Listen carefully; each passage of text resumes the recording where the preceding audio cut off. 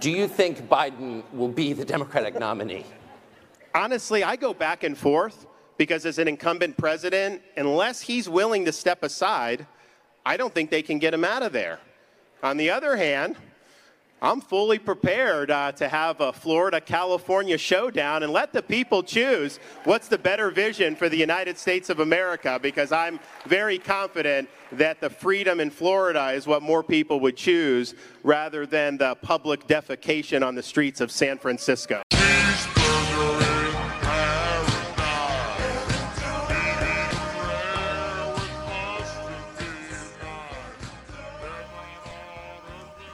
Oh, yeah, I'm happy to let them choose. Yeah, I'm gonna let them choose. Why does he sound like that? Man, it's getting kind of boring, I hate to admit, how easy it is to make fun of DeSantis now. I might actually start feeling bad for him. I mean, I'm going to take credit. I was making fun of him before it was cool. And I'm starting to feel that way about a lot of other things too, actually. I don't know if people have noticed this, but it's becoming more common to spout a lot of conspiracies. I saw Jack Dorsey, the former Twitter CEO, sounding really stupid about the JFK assassination. And I got to ask myself, what did I expect was going to happen? You know, people are starting to believe the things I wanted them to believe, but most people are kind of annoying and dumb, and they're ruining it for me. They're making it cringe and lame. And what ends up happening when people who aren't particularly smart or charismatic start spouting conspiracies is they make things that are kind of true sound very dumb and untrue. And there was that recent RFK Jr. clip of him saying that the COVID-19 virus was a manufactured bioweapon designed to not kill Chinese people and Ashkenazi Jews. In fact, COVID-19, there's an argument that it is ethnically targeted. COVID-19 attacks certain races disproportionately. The races that are most immune to COVID-19 are because of the structure of the genetic structure,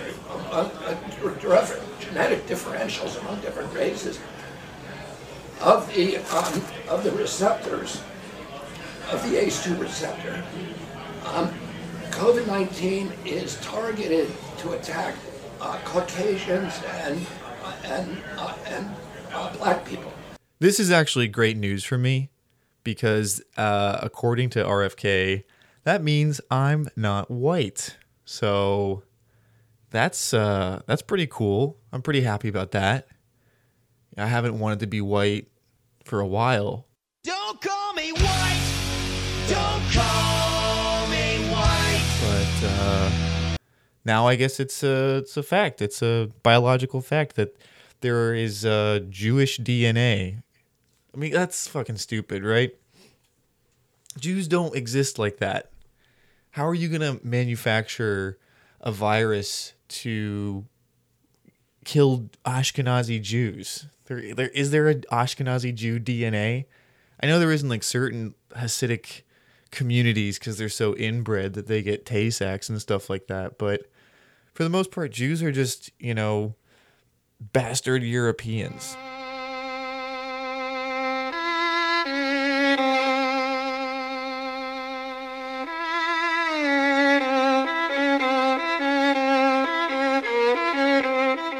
Today's guest is Maxwell Cody, better known on Instagram as Schizotopia. Max has finally pushed me over the edge. I now fully believe that democratizing information was a huge mistake, and the internet and all of its nonsense is making people go totally insane. I don't think that people were meant to know things, or at least know too many things. And I blame people like Joe Rogan for this. Everyone's jack of all trades, master of none, total pseudo intellectual bullshit. Like, it doesn't help you to know this much nonsense about about too much stuff. I fully believe now that it is way better to be uninformed than to be misinformed. And just don't care about this stuff. I mean, I don't know. I was thinking about Cowboys recently, because I'm working on a story about Cowboys, Florida Cowboys, and how they didn't know shit. Like, they don't know nothing about nothing, except they know a lot about cows, they know a lot about horses, and they know a lot about the land that they live on, which is really what you should know. That's so much more beautiful than knowing about stuff that you can't even touch, that you've never seen. Imagine trying to focus on obsessing over something that you've never seen or a place you've never been to, and being an expert, like a dilettante, really, not an expert, a dilettante on a place you've never been. So you should really concern yourself with we should go back to being stupid and illiterate, maybe. I don't know. But it's more important to just have a heart of gold. Be a dumb guy or a dumb girl with a heart of gold. And don't worry about anything. Be a craftsperson, focus on your craft. Get really good at one thing. Hone that. But maybe, I don't know, you tend to project your resentment or hatred onto things that you hate about yourself. And maybe, I don't know. So how different am I from Joe Rogan, really? I'd like to think I'm a little more thoughtful. But still, help me distribute my more fun disinformation by leaving a review on whatever platform you're listening to this on. Seems to make a difference for the algorithm, makes a difference for my ego. Indulge me. Don't give 4 stars because it's more real seeming, like some people have. That's insulting. Don't do that. Oh, I'm also thinking about rebranding the podcast. I've been thinking about that a lot. It's super hot here in Florida, and I've been thinking about my air conditioner a whole ton. And so I was thinking about changing it to something along the lines of Air Condition Nightmare. That also happens to be the title of a Henry Miller book. Do you think the Miller estate is particularly litigious? And do you think that by admitting that connection that I've made it easier to sue me? I have to get famous first, which, let's be realistic here, folks. Or will it just be a running theme throughout the podcast that I just keep thinking about what to rename the podcast and never do it?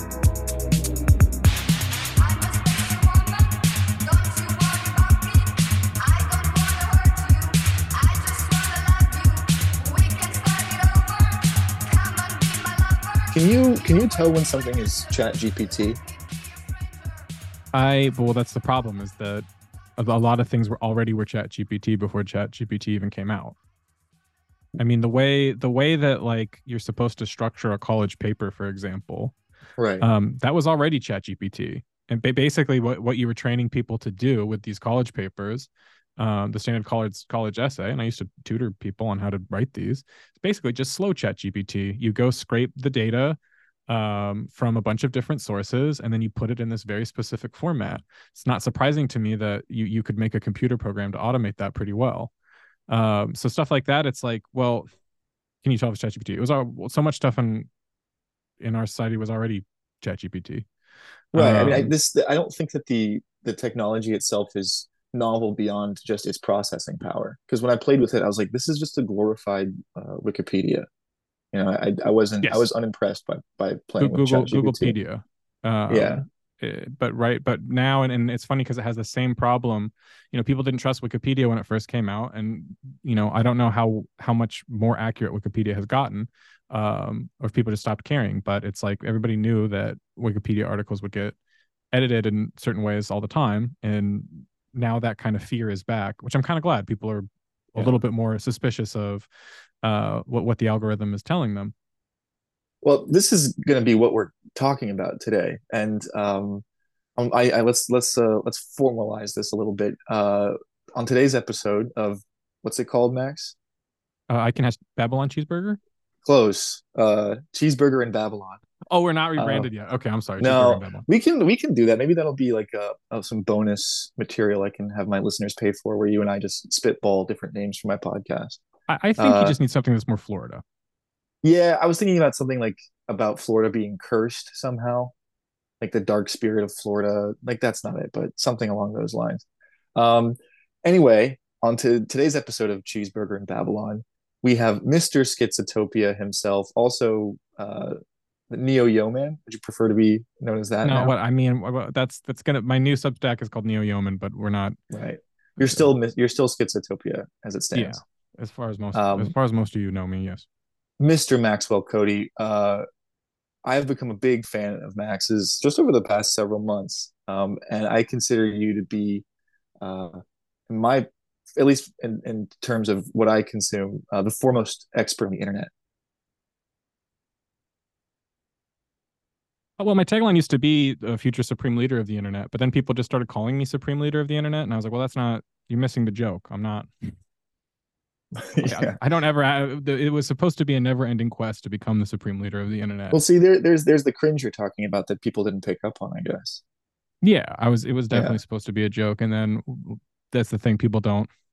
They omit the joke part and they take you completely literal, and it's like, well, now that just makes me look like a dickhead. I'm So I accused. Are dropped you that a while accused ago. of? Are you accused of being too online? Oh, of course I am. But that's like. But the thing is, the only people who are ever going to say that to you are the other terminally online people. I mean, my parents say I am, or at least Yeah, they don't put it in that way, but they accuse me of being but I too much too concerned with the internet. I mean, but here, okay, but here's the thing. This is something that comes up a lot because people now, I at some point we crossed the threshold where it was like, pre-pandemic, people were already spending over 12 hours. The average person was spending over 12 hours on the internet a day, so they were already spending most of their lives online in one form or another. And then during the pandemic, it went up to like 16 hours a day on average. And then now it's dropped down to like 14. I don't remember the exact numbers, but it's something like that. The point being, Those are crazy numbers too. the, Yeah. the, the point being the average person. And then the younger you go, the higher it gets. So it's like for Zoomers, it was like they're on YouTube. They have YouTube playing like on average like 19 hours a day. But is it like a background thing? I feel like they're doing like the Yeah, multi-screen it can be thing all the passive time. consumption, Yeah. but the point is, it's Right. always going. It's always going. I don't Have know if it's have actually you 19 hours, have but it's you always going. have you like in person watched a Zoomer interact with TikTok? What do you mean like seeing Just like Zoomers just doing TikToks watch in the real life? Zoomer use TikTok. Yeah, in real life. I when I was still living in Santee and I would do my morning lap through the little backwoods out there. I do remember coming down the hill once and seeing two Zoomer girls. I don't know if they were doing a TikTok or what, but there were some Zoomer girls that were definitely doing some very brazen sex dance with their phones, and I knew they were making content for Right. something, right? What exactly, I'm not sure. I mean, it could have even been OnlyFans, I don't know. But the thing that struck me is that it was broad daylight, it was right in the middle of the path. Shameless. It was Shameless. complete, yeah, and I feel like an old prude, but I was shocked at how shameless it was and how Mhm. it was like not. It was just like, well, yeah, this is just what we do now. We make softcore porn at 9 in the fucking morning on the hiking trip. I was just like, am I an old man? I mean, I hit that guy in his 30s superposition where when you're in your 30s, you are not a kid anymore, but you're not really old yet either. Kind of in the same way when you're a teenager, you're not a kid anymore, but you're definitely not an adult. And I saw some kids smoking weed in an aqueduct, and part of me wanted to be like, hey, let me hit that. And another part of me wanted to be like, what the fuck are you losers doing? Like, get the fuck out of here. You can't smoke weed out in the open like this. So it's like I felt both at the same time. And I was like, okay, I'm at some kind of crossroads here. Do you think you want to be less online? Is that the goal in the future, or do you think it's just going to there's Oh, well, no hope without it? so this is the thing about the term online discourse, where it's like every time now somebody hears an opinion they don't like, or they want to be dismissive, they just say, well, that's just people on the internet. But the problem with that is Hmm. that everybody's on the internet all the time now. So arguably the internet is now more real than real life. And I know I'm not trying to be like some Budradian Barjardian Franco dork. I'm saying like literally, if most human interaction is now done through the internet, then the internet is society. It's more society than the actual physical society. And and the thing that pisses me off, look at all of these hysterical shit libs who go on and on about the January 6th insurrection, who are still on about this. And it's like, okay, you can't have it both ways. Either these are just some terminally online idiots who got radicalized by QAnon Telegram group chats, or it was a serious attempt to overthrow the US government and reverse the results of the election. If you think the latter, then the former is pretty important, isn't it? It's not just internet discourse, then, isn't it? It's translating into something real. So I mean, you can't have it both ways. You can't dismiss all of these terminally online people, but then also constantly be writing all these articles about online radicalization and how dangerous it is and how it's a threat to our democracy. Yeah, and how they're worse than 9/11. Yeah, I It's mean, it's no, I completely agree. And I remember when before QAnon went, public, I remember looking into it, talking about it, and people were like, "That's not going anywhere." And then it became, there was like a critical mass, I think, for at least a brief period of time. I guess that crystallized in the January 6th stuff, at least a little bit. And I didn't want to ever say like I told you so. Like I told you these people are real, and I find them to me. I know when the internet is real if someone talks to me about it in real life. And I remember being like, okay, QAnon's here was when I took an Uber ride, and this guy just started volunteering that QAnon information at me. And I didn't when I never push back, right? Just keep indulging, keep asking me like, well, like explain this to me. And when you have just like these seemingly like normie people like in their 50s, 60s talking about internet stuff, you're like, this is here. This has crossed that boundary. And there's another thing where I would say there's like digital maturity. And the thing is, it's like when I was a teenager going on the internet for the first time, I remember being a little bit confused by different ads and stuff that I would get, or not being able to spot a catfish or this sort of thing. Or knowing knowing when something is copy pasta, knowing when someone is trolling you, this sort of thing. There's a little bit of a learning curve there that maybe took a few years. And the thing is that all of for the most part, our parents who got on social media after us, they had to do that learning curve later. So sometimes when I see my older family members responding seriously to copy pasta, or something that's clearly fake, posted on their wall, I have to stop and say, just so you know, that this is something called copy pasta. It's not real. It's not something you're actually supposed to respond to. For our listeners, I have when I look at the demographics of my age group for who's listening to my podcast, I have some older folks who probably don't know what copy pasta means. Can you tell our listeners what copy pasta is? Copy pasta is just anything where, whether or not it was written sincerely or not at the start, it's just a block of text that's basically become a meme. So I think one of the famous ones, one of the first ones I remember is somebody saying, you fucked up, and then going on this long rant about how they're a trained U.S. Army sniper and they're going to track your IP address and they're going to kill you and blah, blah, blah. And that's like probably one of the most popular pieces of copy pasta. And now whenever someone maybe annoys you or you just feel like starting shit, you just copy paste that into the comment section, and a lot of people will respond to it seriously and be like, you're threatening me, how dare you, you're ridiculous, blah blah blah. And that person is probably, if they're still reading your responses, they're just sitting there and laughing. Now, Max, I wanted to have you on the podcast this week because there have been some online things that have some Florida presence to them.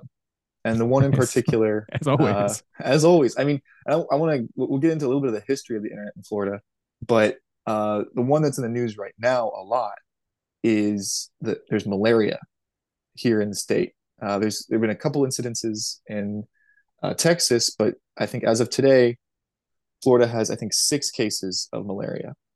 Is this anti-vaxxer stuff? Yes, this is Bill Gates anti-vaxxer stuff that people are putting out there, and it's like gaining. It's incredible how fast it moves on the internet and how people are. I saw some post saying that like a helicopter dropped deadly mosquitoes onto like black people in Baltimore, and there's like video of people like swatting away at bugs you can't see, And it's just like there's no context for it. You have no idea, but it's interesting the way like everything can be mapped onto this, and it snowballs into something like that feels real to people. And so I just had a very like online week this week that included the malaria stuff. I had actually been visiting the mosquito control center here in Sarasota, Florida, to write a story about it before I got laid off. And it was really fascinating how this government agency operates. Like mosquitoes kill more people in the world than anything else. They Mhm. are they're the most dangerous animal on the planet.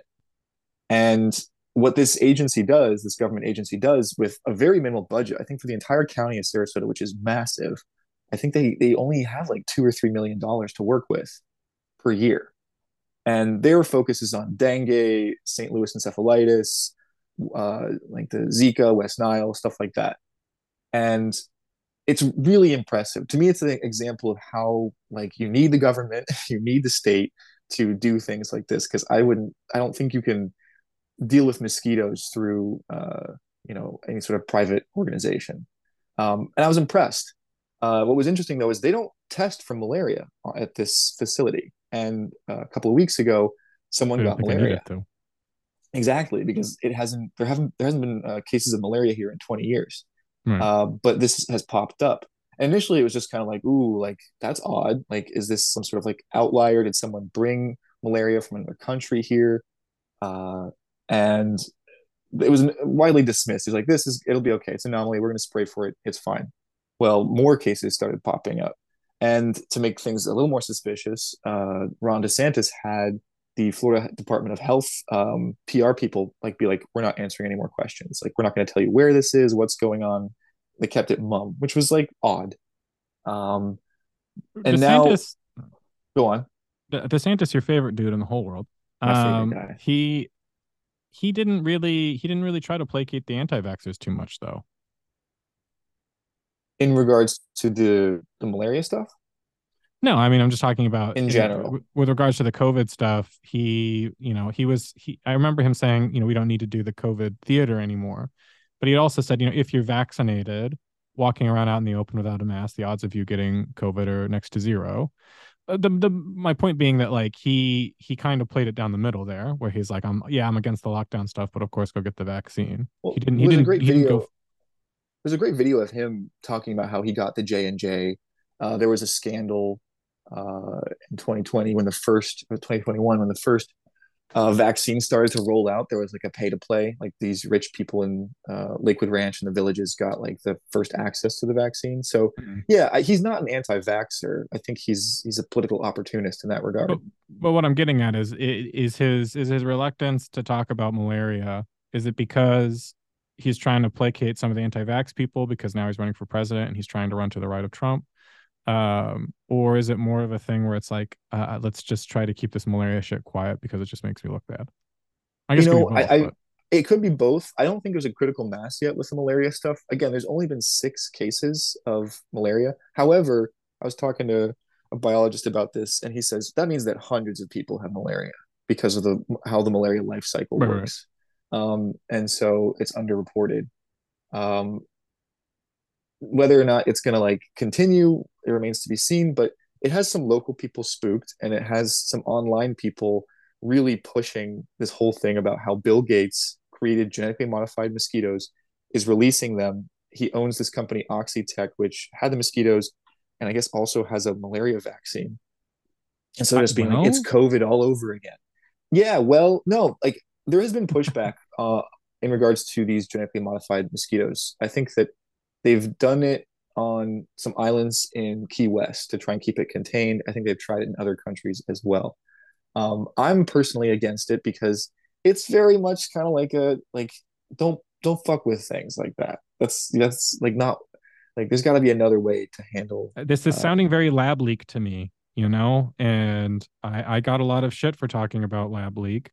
And at this point, it seems pretty obvious to me that COVID leaked from the lab in Wuhan, the Wuhan Virology Institute. And this was a story we should have been talking about a long time ago. And now it's like that's going to be the holy grail for everybody who doubted anything about COVID. And so to an extent, I can understand. You're talking about all of a sudden malaria is coming back, and it just happens to be after somebody was fucking with genetically modified mosquitoes. I'm not saying that it's all part of Bill Gates' master plan to get you to take his vaccine, but the paranoia at least becomes understandable. I mean, I could see something like it being more of a mistake. Like I think that most conspiracies are a combination of nefariousness and incompetence. And yeah, like the whole lab leak thing does look like it's the case. And perhaps, yeah, some mosquitoes, some experimental mosquitoes got loose. Although these mosquitoes were supposed to not give you, I mean, mosquitoes already have malaria or can Yeah. have malaria. Only these very specific breeds can. And from what I understand, the breed of mosquito that they used for the genetically modified ones weren't for malaria, because malaria, again, wasn't an issue here. It was for a whole host of other diseases, but it was meant to decrease the mosquito population by creating these genetically modified mosquitoes that were sterile. So they would breed and then nothing would come of it. That's the kind of mosquito that has been Mosquito side. created. Yeah, basically. And I mean, like it's very interesting the all the tools that they use to mitigate mosquitoes, because they have to do a lot, because otherwise we would be overrun with mosquitoes and Right. people would be getting very, very, very sick. 80% of mosquito control is larvicide, and what they do is they release basically a bacteria. They spray a bacteria, put these bacteria in ponds, and you can buy them on Amazon, those little like cakes, and you just put them in water, and it's a natural bacteria that kills the larva, and Oh, it's the most eco-friendly. The spraying of the adulticides are the ones that are potentially can be harmful. Like you don't want that, and so that's kind of like a last like resort for mosquito control. Prevention is the best kind of medicine in general.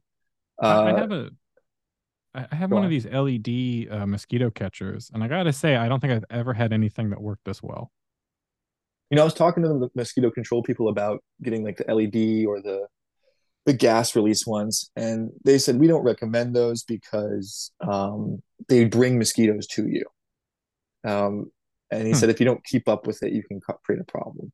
But again, for them, it's all prevention. Like there are many different species of mosquito, and they all do different things. They all behave differently. They all are active at different times of the day and night.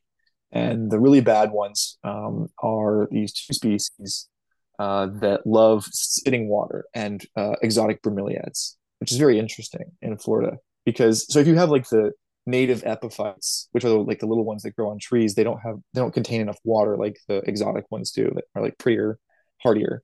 And those are just like they breed the really aggressive mosquitoes that carry diseases. And so they're saying like if we all work together to just get rid of standing water and get rid of exotic bromeliads, it would significantly decrease mosquito Mhm. population.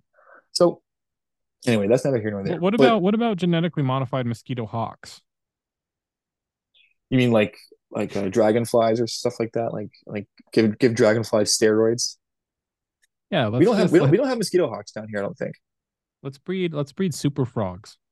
We'll eat Well, the I asked mosquitoes. about that too. So Sarasota, this is becoming a mosquito episode, but Sarasota has the largest mosquito fish hatchery in the country, and they'll give you free fish that you can put in whatever body of water you have that will eat the Mm. larva.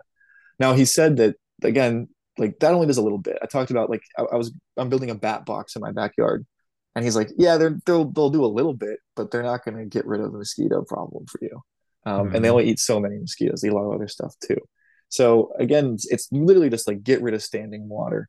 I think the worst mosquitoes I've ever experienced in the United States, at least, was in Brooklyn. And because think about all the gross standing water that's in people's backyards and areas of Brooklyn. They were nasty motherfuckers. I did not know that. I did not know there was that much standing water in Brooklyn. Well, think about like I mean, I'm sure there's like a ton of just sewer water. I mean, I'm surprised they don't have more diseases there, honestly. But what I find interesting is this how quickly these kinds of like the conspiratorial mind of people today when it comes to everything. And the malaria stuff, it's like, yeah, there's some possibility there that it could be some sort of lab leak. It seems kind of dangerous to purposely release mosquitoes because they go everywhere, and you're not going to selectively get the people you want. Like rich people can get bit by mosquitoes too, is what I'm saying. So wouldn't you Mhm. want to like narrow it down to a particular demographic? Which is They've why, like, already been yeah, given the secret nanotech that will keep yeah, them safe. exactly. But do they know they've been given the nanotech, or do they like hide that information from the rest of us? But that's above my pay grade. But no, I mean, the whole reason I started Schizotopia to begin with is that I noticed that conspiracism had become the dominant form of thought for everyone, including liberals. They're just more dishonest about it, or less honest about it. Liberals have their own weird conspiratorial ways of thinking, I and mean, everybody. RussiaGate is QAnon for liberals for sure. Yeah, to a large extent, yeah. And then I've heard other stuff. Somebody told me that they thought that Obama was supposed to be the most progressive president ever, but that the Secret Service was intentionally, secretly harassing him and his family to keep him in line, and that's why he didn't do all of the stuff that he was supposed to do. And that sounded very proto QAnon, right? Like, no, he's Hmm. secretly our guy, but the deep state they didn't use this language, but the deep state is like harassing him somehow to stop him from doing this. And so it's like it's the same type of thinking. And ultimately, it's not that I deny that you don't have a bunch of nefarious groups running around. I just don't think there's anyone in particular that's in charge. But ultimately it's like when you live in a dysfunctional democracy where nobody can get what they want, it's just endless political gridlock. It doesn't matter who you vote for. It doesn't matter who you get in there because nobody's going to end up being able to pass any legislation, real legislation. You're going to have to either admit that the whole thing is fucked, which most people don't want to do. It's too painful. And it's easier to carry on the kayfabe and pretend that there has to be some larger explanation for why your guy isn't doing the things that you wanted to. Do you think that it was different before the internet, or does the The internet internet, the evolve internet is, things? I don't think like the internet's a separate thing. I think it's just a more intense version of what has always been, I mean, you know? certainly conspiracy theories pre-exist the internet, Yeah, but but but those are mostly cute. I mean, those are more like the JFK conspiracy theory stuff. It was something that every boomer had their version of, and there was like popular movies about it, and it was kind of even a bit of a joke, a punchline in a lot of shows and movies because it was just something that everybody's uncle had a really strong opinion on, but most people hadn't really or were never really going to take the time to look too deeply into. And even like it's X Files and this sort of thing. There was like a popular conspiracy culture that was very much didn't take itself too seriously. And I'd also talk about New Age bookstore culture because I grew up with this. I went to New Age bookstores all the time as a mhm. young adult and as a young man. While they still existed, they don't really exist in the way that they used to. But like, So yeah, it was a niche stuff, but it feels like conspiracy is becoming normie now. And just there's because, something yeah. like disappointing about that for me. It's funny, like I just saw that clip of Jack Dorsey, the Twitter former Twitter CEO, talking about the JFK assassination, and it's Yeah. I've been wanting people to believe this for years, and now that they do, I almost regret it because it's super cringe of that. Like they're first of all they're really bad at it, and they make it sound Mhm. stupid. Yeah. And so, but what else did I think was going to happen when the normies got a hold of this information? Like, what were they going to do except I make it well, bad? I saw the death of the old conspiracy culture and of the old kind of new age bookstore culture, and I saw its rebirth online. And one thing I used to love about used bookstores and especially like new age bookstores is that they would often have a section with self-published books. And I mean, these books would just be incredible works of brain origami. One of them was this dude who had tried to combine Taoism with the philosophy of Ayn Rand, and I can't remember. It was called like the TX 3000 system, and I mean, What? Oh my god! it was this Xerox book that was like 2,000 pages thick, and it was just like poorly inked Xerox page after page after page, chapter after chapter after chapter about, you know, basically combining traditional Chinese medicine and philosophy with like this Randian egoism so that you can become this like kind of ultimate kung fu ubermensch. And clearly this was just this like deranged man's personal passion. And then Yeah. not only that, there was like multiple volumes where he was like updating the system.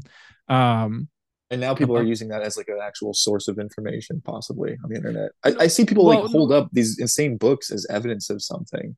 the Uh, problem is that that guy today would just kind of be on Twitter or Substack, And I also even question if he would finish such a massive magnum opus like that.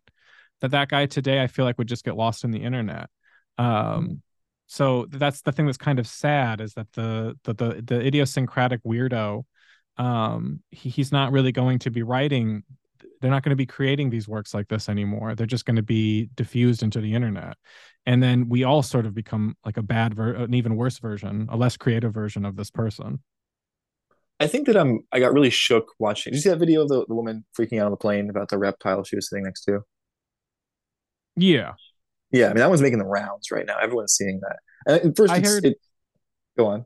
I heard a very good take, which was that the reason why this is going viral is because this looks like a relatively respectable woman. Yeah, I posted that woman who said that she's like hot, and that's why people are taking If her she had seriously. if she had a shaved head or a septum piercing or any indication that she was some kind of drug addict or something, this would just be another day in hell. But it's because she kind of looks pretty normy and is like, well, you're Yeah, relatively attractive. It somehow it freaks everybody out because it's sort of like we live in the most anxious, intense age maybe in all of human history. And I'm not saying we live in the worst age, and I'm not saying we even have a reason to be the most it's anxious age safe in right human now. history. It's really safe to live in this world, in America in particular, But right now. everybody is plugged in to this dopamine feedback machine, and everybody is constantly on edge now. And so everybody has this, I think, internal feeling of I'm going crazy, I'm going crazy, I'm going crazy, I'm going crazy. And if you see somebody who does not look like a designated crazy person going crazy, you think, there but for the grace of God, that could be me. And that, I think that's why that was resonating with people. I don't remember who made that take, but I remember agreeing with it. Yeah, I mean, I thought it was an interesting point. My initial response was, "This is sad," and I hate it when people record people in public freaking out because Yeah, it's permanently embarrassing for them. yeah. I And and so I that was my initial response. Was, this is very sad and um, just bizarre. And again, it was for me like, okay, we are entering or have been in this age of mass psychosis, because she was talking about incredibly online things, saying that he was like some Freemason reptilian. yeah.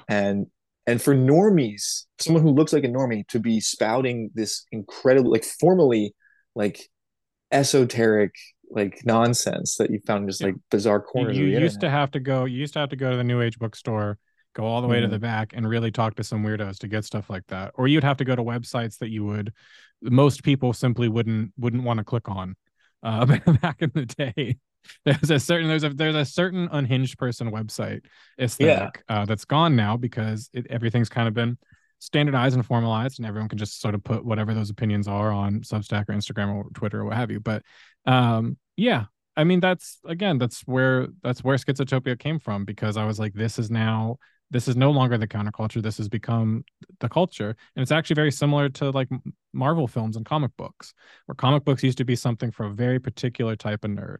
Back in my day when I was a kid, it was like it was just sort of understood you don't bring up comic books or video games in front of girls. I remember this time, but I that's mean, just not. you still shouldn't, in my opinion. But No, okay. today the girls you meet are going to be bringing it up with you.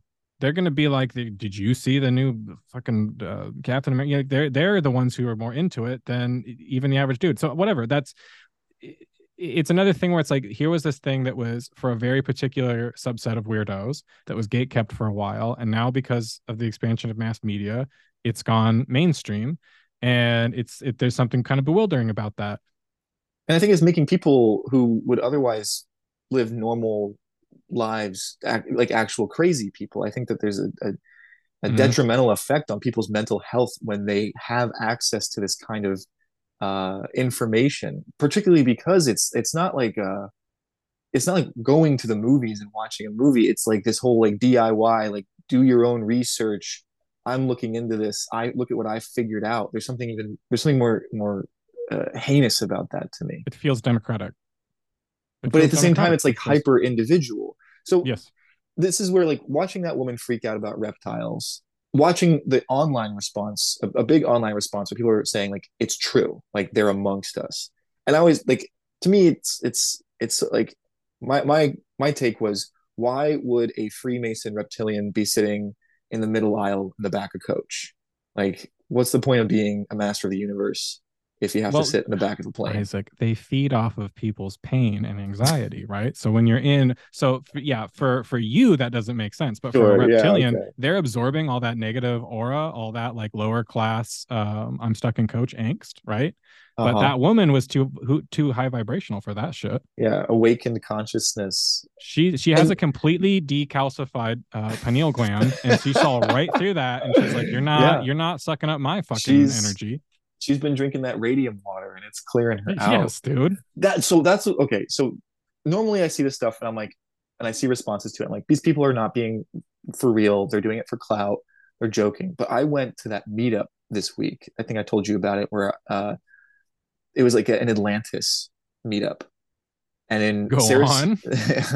yeah, and so in Sarasota, Florida, for a while now, has had there's a theory that the quartz sand on our beaches, particularly Siesta Key, are the remnants of the lost city of Atlantis.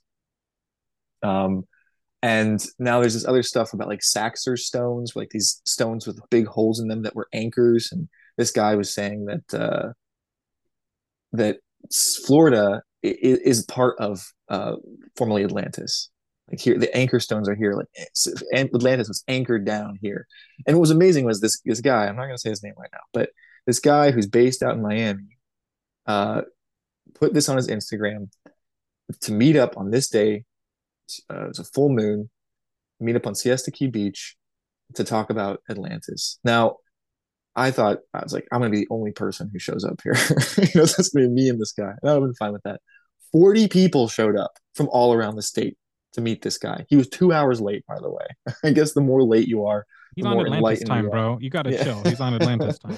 So the sincerity of these people were the same kind of people who like would have commented on that woman in the airplane, like being like, no, it's true. It's true. These people sincerely believe this stuff. And when they talk about Tartaria and vaccines and all kinds of stuff, Well, I'm just can like, I mean, this is nuts. I'd like to take a moment here to defend lizard people and Atlantis, if that's all right. Please. So, have you ever heard about cerulean hypothesis?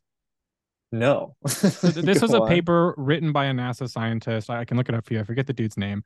Obviously, people throw this around as though it was somehow NASA saying that this is all real. That's not what it's about. It's an honest, well thought out theory by a normie scientist. All right, but basically, his view is that we point SETI into space and say statistically there must be some advanced intelligent alien life out there, and if we look long enough through all of the through this vast sandbox of stars and planets, we're going to find it.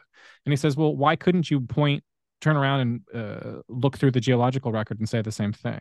For all the millions and millions and millions and billions of years that the Earth has been around, and we're always discovering new hominids, whole new chapters of natural history we didn't know about, so on and so forth. In all of those layers of natural history, wouldn't you expect to find at least one advanced civilization that sprung up, could have been around for 100,000 years, 200,000 years, a million years, been destroyed or ended, went extinct for whatever reason, and just got so buried by the tectonic plates, what have you, that it would be almost impossible to find. But maybe there would be some evidence. I know recently in South Africa, they discovered evidence of pesticide, like ancient pesticide, and they're thinking, well, who was doing this? It could have been some A plant, another advanced plant, like a plant that maybe, would but it defend could have itself been. from virus. Isn't that what a pesticide is? I'll find you the article, but basically what they're saying was, no, this looks intentional, and the You argument know, being there could have been hominids, because we're always finding new hominids. There could have been some hominids that were doing a primitive form of farming, right? That would change our perception of the natural record a little bit. And if you had such a long period, according to mainstream science, of when lizards ruled the earth, is it so far-fetched to think that there could have been an advanced lizard civilization? I mean, to me, this sounds like kind of like the simulation theory thought exercise, where it's just like, okay, statistically possible or probable, I guess, in the case of simulation theory. And then I just kind of get to the point where I'm like, well, so what? What difference does it make? If we live in a simulation, it doesn't, nothing, you don't have to worry about it. It doesn't matter.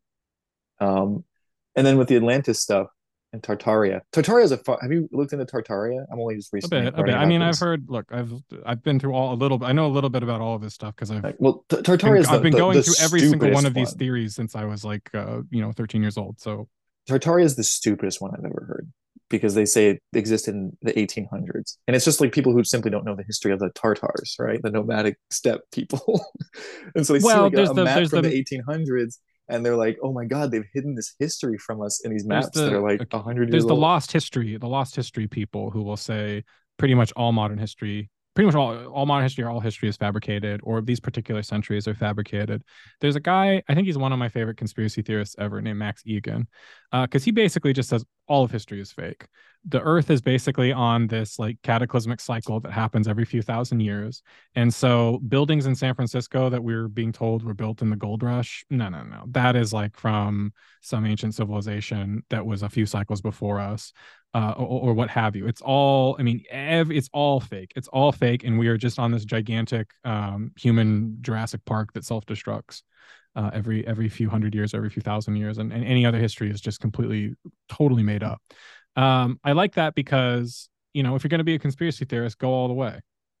Well, I like Absolutely it. everything is fake. But I like it. I Okay, go do want on. to say like I'm obviously being generous because what a lot of people do is they take these ideas and they spiritualize them, and they kind of become a personal belief system. But what I'm saying is, big picture, it is very likely that you could have had non-human civilizations popping up on Earth millions of years before human beings ever came around. It's also possible there's undiscovered hominid civilizations. People used to say, "Oh, Cro-Magnon man was a brute. He's a complete idiot." And that's why he got killed off. But now we know that that's not true. Cro-Magnon man was smart. Cro-Magnon man could make art and was friendly and could make tools and probably just interbred out of existence with Homo sapiens. So we find this stuff all the time. The record gets bigger. The universe keeps getting bigger, and it's populated with a bunch of weird things. But again, it comes down to the point of so what? What you What I don't always find, hold on. So what? What do you mean? So what? That's interesting, is it not? well, If any of that turns out yes, to be true, that's pretty fucking interesting. it's interesting, but what bearing does it have on our actual political lives today? Like nothing, zero. I These kind of truths or supposed truths don't matter. It's just I feel this. I've begun to feel the same way about like all the conspiracies. It's a big so what in the end. It's all entertainment. Like because there is no political valence to these beliefs, and when you're around these people, when you hang out with them, so this is what I found interesting about hanging out with these Atlantean type people is they were all formerly libs and mm-hmm. COVID pilled them, and now Mm-hmm. they're like right wing anarchists. And what's always so funny about this idea, though, it's this kind of it's deeply American, I think, in that it Yes. is hyper individualistic. It's all about this personal discovery of the truth, Yes. but at the same time, it is not like about the individual at all because they're still latching on to powerful figures. They still believe these individuals, these other people, and gather around them. So it's interesting watching these supposed anarchists, supposed hyper individualists, inevitably form another kind of controlled group, and Yeah. so it's it. I don't know. There is like something Protestant about like the internet conspiracies because it is about the person, an individual discovering something, but it becomes it falls to the wayside. The individual falls to the wayside again in the face of all this stuff. Well, okay. For me, all politics comes down to Hobbes and Rousseau. And if you think we live in the Rousseau world and that the Hobbes world is just sort of stacked on top of it, that's kind of the general liberal disposition. And usually something happens to them. They witness some exercise of power and they realize, well, actually, the Hobbesian struggle is more real than we thought it was. And then they have to find some other form of Rousseau to escape to.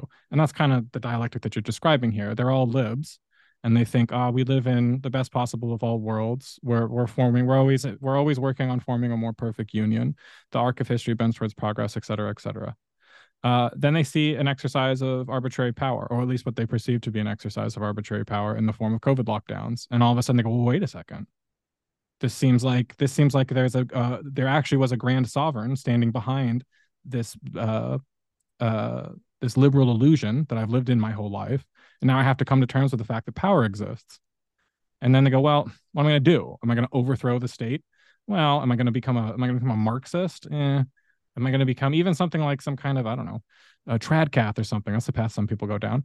Well, no, actually, the one that seems the most groovy is this kind of spiritual adventure where you return to some kind of ancient, idyllic, sort of pastoral, spiritual past in the form of Atlantis and spiritual awakening and this sort of thing, which I think is they managed to get back to a different type of Rousseau, the kind of spiritual New Age version of Rousseau. Does this? I keep thinking about like metaphor though, and in regards to the way these people read history. I think some Jew, when you talk to a lot of Jews, like religious Jews, and you ask them, was Jonah really swallowed by the whale? Mm-hmm. They'll say no. I think. Well, which religious Jews? You Well, mean? not I mean, not not Chabad or. I'm gonna say the like, ultra orthodox are gonna be like, yeah, you better believe he was swallowed by a whale. Or but actually, they'll point out that it says sea monster, so it doesn't have to be a whale. I think it's only a very recent phenomenon, and maybe it's just a consequence of like the discipline of archaeology existing. But I don't think people really cared to prove whether the Bible was true or not until pretty recently. No. That yes, you're right. Because you can even go back to Philo of Alexandria, and he has this like total spiritualized reading of the Bible, and this is before Christ. And so you already had Jews who were coming up with this intellectual kind of Platonic reading of the Bible over 2,000 years ago. And it's only, and this is the other thing, people always forget the Scopes trial. Henry James Bryant, he's there defending creationism, even though in his private life he really didn't have a problem with Darwin's theory until he saw social Darwinism becoming a thing. So yes, these types of arguments, they are a product of modernity, because people in the ancient world, they didn't think in terms of empirical science. They didn't even necessarily think in terms of empiricism as being something that you needed to prove something was true. That their standards of truth and their way of thinking was completely different. It's a completely foreign culture to us. It's hard for us, especially as Americans of any stripe, to wrap our minds around how they actually thought about things. But yes, the whole conflict between religious literalism and science, quote unquote, TM, is itself a product of modernity. True. And I don't think we'll ever transcend this modern dynamic until we stop trying to prove things as scientifically true. And that's what's so interesting about these Atlantean type people is, yeah, they dress like they're spiritualists, and they start to dip their toe into like demonic stuff, but they're still so fixated on science and scientific evidence. They love pointing at studies, or they love whenever someone has like a doctor in their name, even if they're a fucking chiropractor, to be like, oh, look, this doctor, like this, like a person with credentials, with empirical credentials, says that this is a possibility or this is true. And I think that there's something incredibly literal about all this stuff, as opposed to it being either metaphorical or like spiritual, which I think is the only way to move forward. If you want to transcend the mess that we're in today, it's not going to be through literalism. Well, the other thing I wanted to add is that lots of people, it's a very common experience for people who do psychedelic drugs, that they encounter some kind of lizard being or serpent being. So I don't want to get too Jungian, but I do think there is this lizard people archetype. If you want to get really woo and say, could it actually be some genetic memory of some lost lizard civilization that's somehow still metaphysically influencing us? Okay, that does sound a little bit far-fetched, but all I want to say is I do get the lizard people thing. There is a whole lizard people tradition. It's something that I saw on psychedelics once. So I'm a little bit sympathetic when people start talking about lizard people, because I'm like, it is weird how prolific that thing is. But I also want to mention to you, the guy who made lizard people popular, who made lizard people mainstream, the guy who probably could claim the most credit for that is David Icke. I don't know how much you know about David Icke, but David Icke was, he ties in so perfectly to what we've been talking about today. He was like the most normie Englishman imaginable. Never did a drug in his life, and then decides to go do ayahuasca. And it just clearly had an effect on the man. I don't want to be rude and say it had a negative effect, but it's clearly had an effect on the man. And Then after that, he gets really into lizard people. One of my favorite stories that's told by Gordon White, actually. I can't remember who this was, but it was a story that he tells about somebody who goes on an ayahuasca retreat. And while he's on the ayahuasca, while he's during the ayahuasca ceremony, while he's tripping, he floats out into the nether regions of space, off the Earth, beyond the planets, and floats off into nether regions of space. And he's confronted by these lizard beings, and they're all like, "You stupid human! We used to rule the Earth. We used to rule the Earth, and you don't, and you didn't, and in the future you won't. We're going to come back and we're going to reconquer the Earth, and the Earth will belong to us lizard folk again." And so this guy who's like looking for this awesome spiritual experience comes down from his trip, and he's like freaked out. He's like, "That's horrible." And so he goes and he tells the shamans about it, and he says like, I was talking to these lizard people. They said they're gonna take the Earth back. What the hell?" And the shamans just kind of wave their hand at him and say, "Oh, they always say that." Yeah, no, that's the other thing too, that especially when it comes to these experiences, these psychedelic stuff, these people have no fucking sense of humor. One of my favorite stories about a friend of mine doing ayahuasca, and he was this total psychonaut. He was very excited to do ayahuasca. All of his friends found their purpose in life. He's like, "Hey, I'm gonna find it. I'm gonna get this thing that like I've been seeking, my whole life." And so he does ayahuasca, and he's confronted with like the mechanical elf type figures that people see. Mm-hmm. And they start telling him, they're like, "You're gay." And he's like, "What?" And they keep telling him, like, "Yeah, man, you didn't know you're gay." And he's like, "Oh my God." And so he comes to, and he's just like, "Oh my, I can't believe I'm gay. I literally never crossed my mind that I would be gay." And so for the next month, he decides to do it again. He does ayahuasca again. He sees the same elves, and they're pointing at him, being like, "You're gay." And then he's like, "Oh my God, you guys are fucking with me." And they just start laughing at him. And so, yeah, I think that these people who have these psychedelic or spiritual experiences, like they're too literal. I think that I do believe in the immaterial world, immaterial universe, and other like things that are out there that we can't even like experience without either being a disciplined meditation person or monk, or doing psychedelics. But it's also very funny. I think that the universe. I think when I did psychedelics, Yeah. the God or whatever told me, he's like, this whole thing, it's a joke. It's a big joke, and you're either in on the joke or you're the butt of it. And I guess I think that the people who do these things, experience this world in this like very literal, scary, sinister way, Mm-hmm. are the on the butt of the joke, and these entities are fucking with them. They're having a good It's a time just very messing with them. and it ends up becoming a modern form of Gnosticism where the whole world is a conspiracy against man and everything is Yeah, interpreted that way. And then and that the only solution to that is escape, either through apocalypse or through some kind of personal spiritual ascension. And I would also say it's very where we are at in history today, it's very similar to the late Roman Empire, where things are starting to fall apart. We're starting to discover weird things about the universe that we're just not able to handle, and people start looking for salvation cults. because it does all feel very apolitical to me. And I guess the one thing I do feel guilty of when I kind of indulge in conspiracies is I'm like, what political valence does this have? Like, how is this actually going to improve materially anything at all? And then I But realized like the entertainment value that it is for me. yeah, I mean, this is the most hyper entertained culture to ever exist. It should be no surprise that politics just becomes a form of entertainment too. I mean, was not the apotheosis of reality TV Donald Trump becoming president of the United States? Right? I mean, it was like that. What more can you say? I mean, if a reality TV star literally becomes president, so that now all political discourse and news is in a sense um, uh, the same as a reality TV show. I mean, well, you couldn't. There was like no dystopia or anything like that ever written that could have been that literal.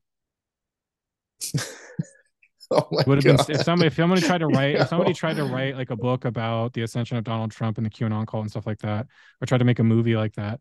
It's sillier than some. It's sillier. It would have been sillier and more heavy handed than something like Idiocracy. Yeah. So, Oh. but here's the thing. Isaac. It's like, oh, well, the normies can't handle internet.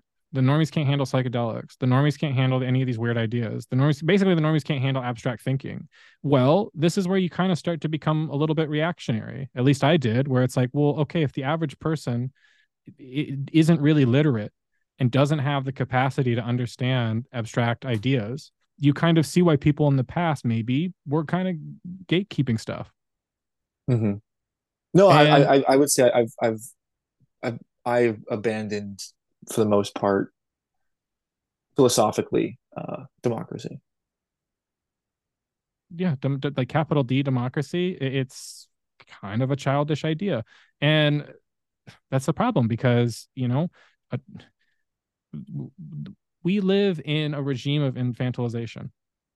I don't know how else you would describe it.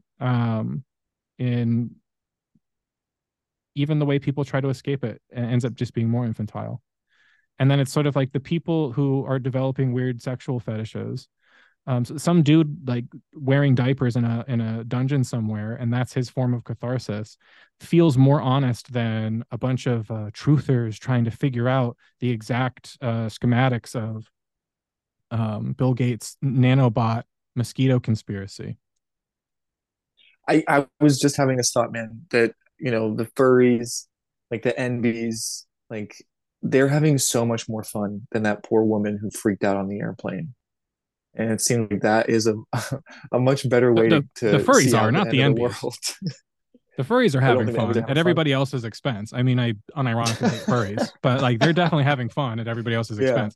Not the yeah, NBs. The NBs are the most unfun people on the planet. That's just pure Zoomer yeah. misery. Yeah, okay, fair enough. And that is the thing. I think it should just be fun. Being fun is, and those people, the Atlantean people, they were like perfectly nice and fun. Like Of course. I actually enjoyed hanging out with them. Um, man. All right, Max. Well, I like to try and end every show on a more positive spin of something because I am uh, a victim of optimism. And maybe that's because I'm like a privileged guy. You still got that Um, Rousseau in you. yeah, I still think I still can't help but be optimistic about things. And so I want to ask you, uh, what are you optimistic about? uh Here's the thing, man. This might be too long of an answer. Because I would say my entire life I've been a pessimist. um I've been reading like positive thinking self-help books because it's so contrary to how I normally think about the world and so contrary to the type of stuff I would have taken seriously as a younger man. And I'm trying to apply positive thinking. I'm trying to get up in the morning and say affirmations and try to feel my way into a positive mood and try to stay there and hold it for the day, right? And I'm having very mixed results because it's very, like I said, it's very contrary to my personality. So if I'm going to be a very self-indulgent American individualist, I'm going to say that the thing I'm most optimistic about is myself becoming an optimist. That was great. Um, Max, where can people find you? Where can people read you? Uh, I feel like everyone listening to this already knows I do Schizotopia. I'm schizotopia.pod on Instagram. Anyone who doesn't know me, please go listen to the podcast.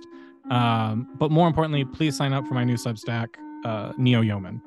That's what I'm going to be focusing a lot of my energy on. You know what? That's the thing I'm most optimistic about. That's where I'm going to be pouring my newfound positive thinking into is Neo Yeoman, and that is on Substack.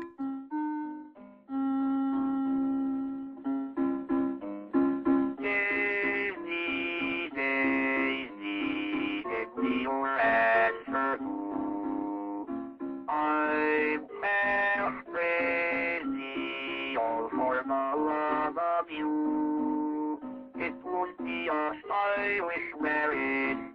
I can't afford a marriage. But you look sweet upon the feet of a bicycle built for two.